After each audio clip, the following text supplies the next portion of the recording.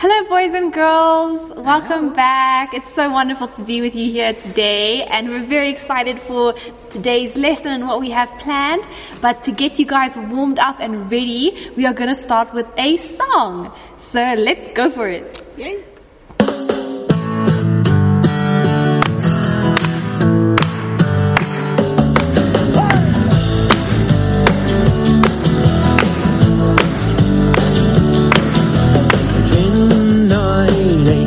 God is great.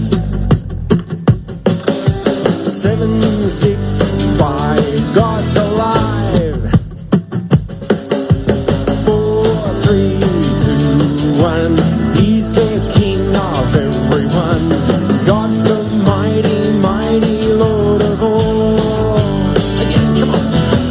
10, 9, 8, God is great. 7, 6, God's alive. 4, 3, 2, 1. He's the King of everyone. God's the mighty, mighty Lord of all. 10, 9, 8, 7, 6, 5, 4, 3, 2, 1, 0.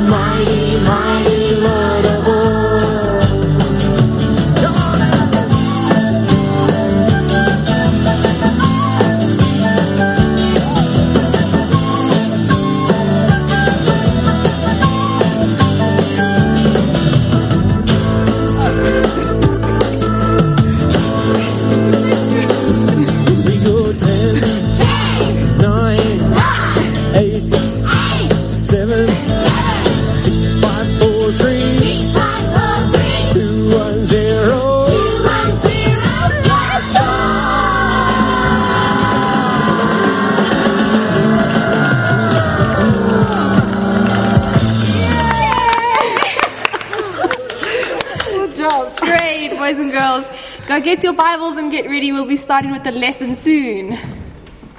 All right. I hope that you guys really enjoyed dancing and getting warmed up, and that you managed to grab your Bibles and so that you can follow along as we learn the lesson today.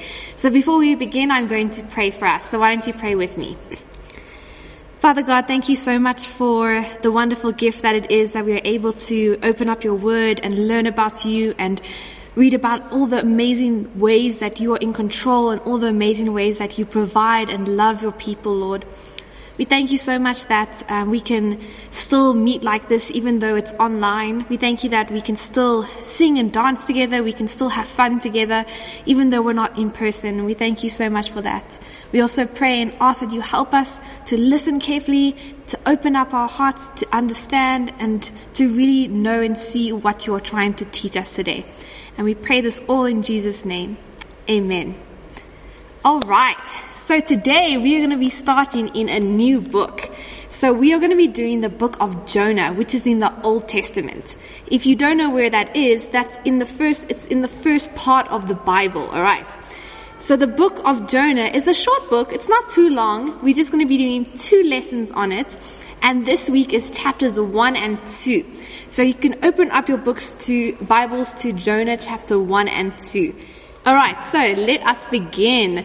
So we are learning about a man named Jonah.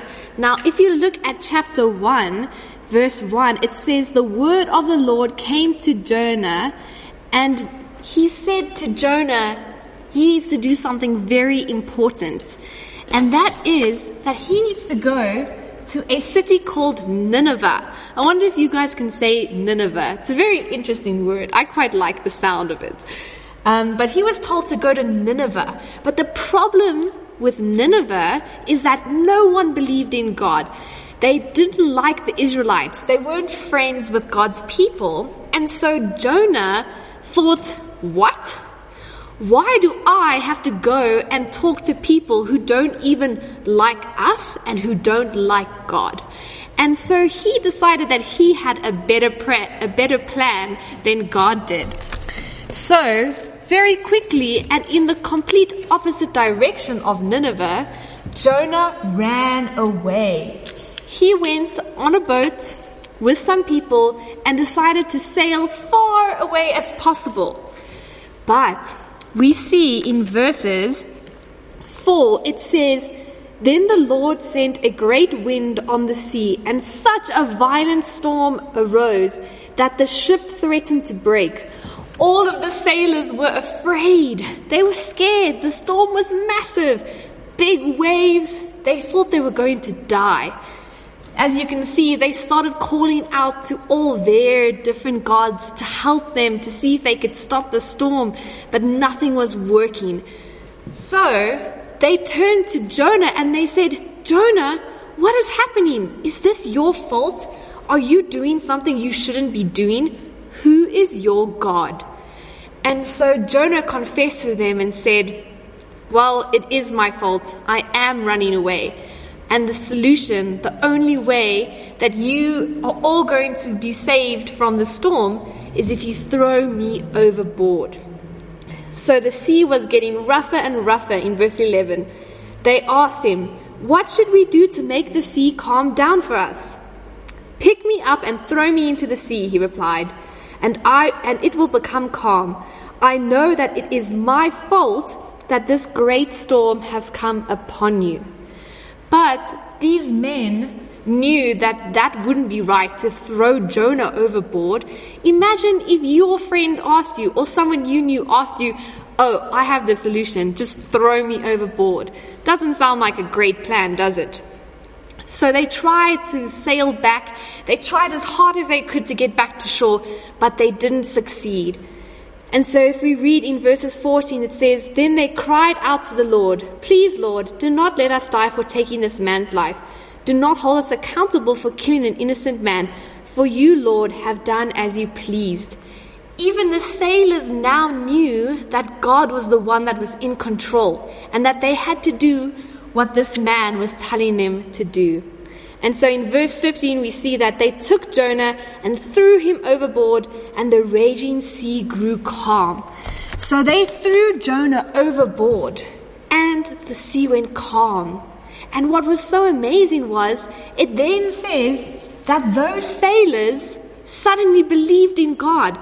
It says because of what they saw how great God was, that it says, "At this time these men greatly feared the Lord," in verse 16, "and they offered a sacrifice to the Lord and made vows to him." So, in this big story that seems crazy, as we go on, we see that the whole time God is working so perfectly. But let's see what happens to Jonah next, because he's just been thrown overboard. So we see Jonah being thrown overboard into the ocean, and what happens? God sends a big fish, and the fish swallows Jonah up. It says here in verse 17, "Now the Lord provided a huge fish to swallow Jonah, and Jonah was in the belly of the fish 3 days and 3 nights." This sounds like a crazy story, doesn't it? But just hang on, it's all going to make sense very soon. While Jonah was in the belly of the whale, he had a lot of time to think and to see and to look around at where he is. And it finally clicked for him. He knew that it didn't matter how much he tried to do what he wanted, God would always be in control, and always his plans always will prevail. His plans will happen no matter what, even if it means you have to be swallowed up by a big fish, which hopefully is only the case for Jonah. But what's really great is we see that Jonah prays a really wonderful prayer to God in chapter 2. So if you can follow with me in chapter 2, I'm only going to read a few of the verses. he says to God in verse 2, "In my distress I called to the Lord and he answered me. From deep in the realm of the dead I called for help and you listened to my cry." So we see here that God hears and listens to us when we call to him in times of distress. You might not be in the belly of a big fish, but you might be in some other kind of trouble or in some other situation where you're feeling sad and angry. We can call out to God and we know that he listens to us. And it says here, "You hurled me in the depths and in the very heart of the seas, and the currents swirled about me," in verse 3. So Jonah now sees that it was God that got him here. It was God's plan that even though he ran away, that he was going to end up being thrown overboard and in the belly of a fish. And that again just reassures us and Jonah that God is in control.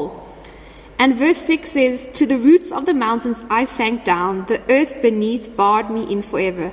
But you, Lord my God, brought my life up from the pit." So he knows God got him into the situation, God can get him out of the situation. So he trusted that God, even in the belly of a fish, was going to still get him somewhere safe. And let's read, we finish by reading his prayer from the last part of his prayer where he says, "To those who cling to worthless idols and turn away from God's love for them. But I, with shouts of grateful praise, will sacrifice to you what I have vowed I will make good. I will say, salvation comes from the Lord." And then the craziest thing happened.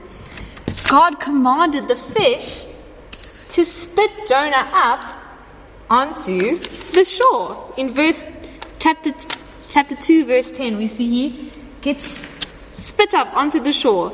But can I tell you the most amazing thing about where he ended up? He ended up being spat up right where God wanted him to be. So even though he tried so hard to run away from Nineveh, he ended up being taken right to Nineveh.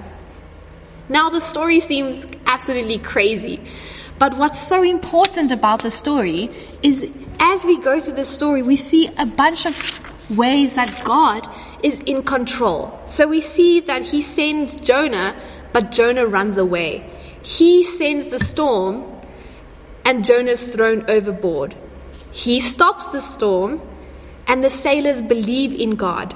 He sends a big fish to swallow up Jonah, and Jonah then acknowledges and trusts that God is in control. The fish then spits him up on dry land right by Nineveh. That can't be a coincidence. And ultimately, this all shows that God, his plan, will always prevail.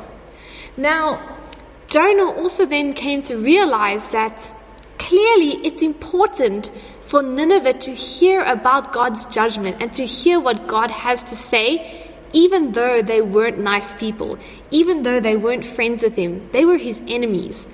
And so that makes us think, who are we to decide who gets to hear God's word?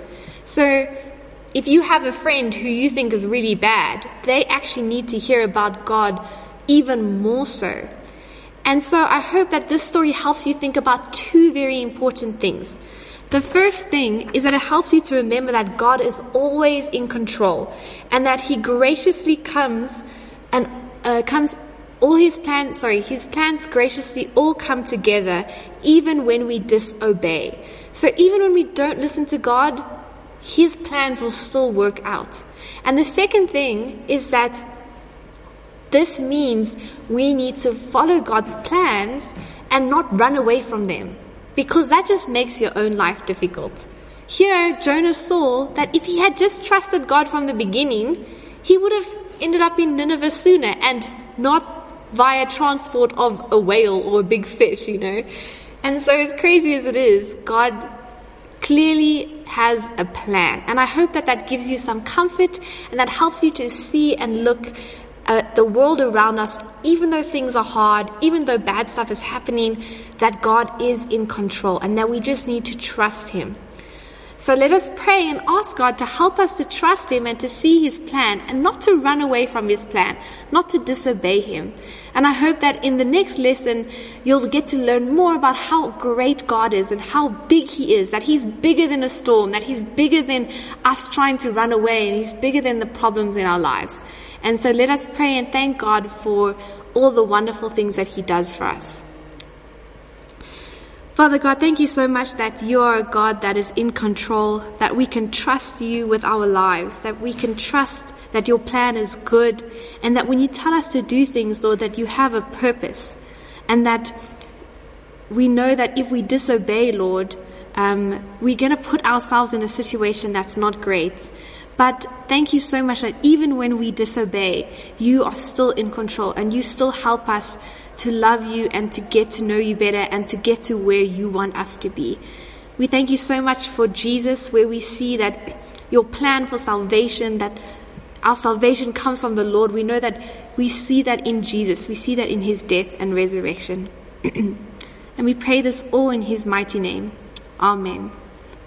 Thank you so much for listening. We hope that you have a great week, and we'll see you next time.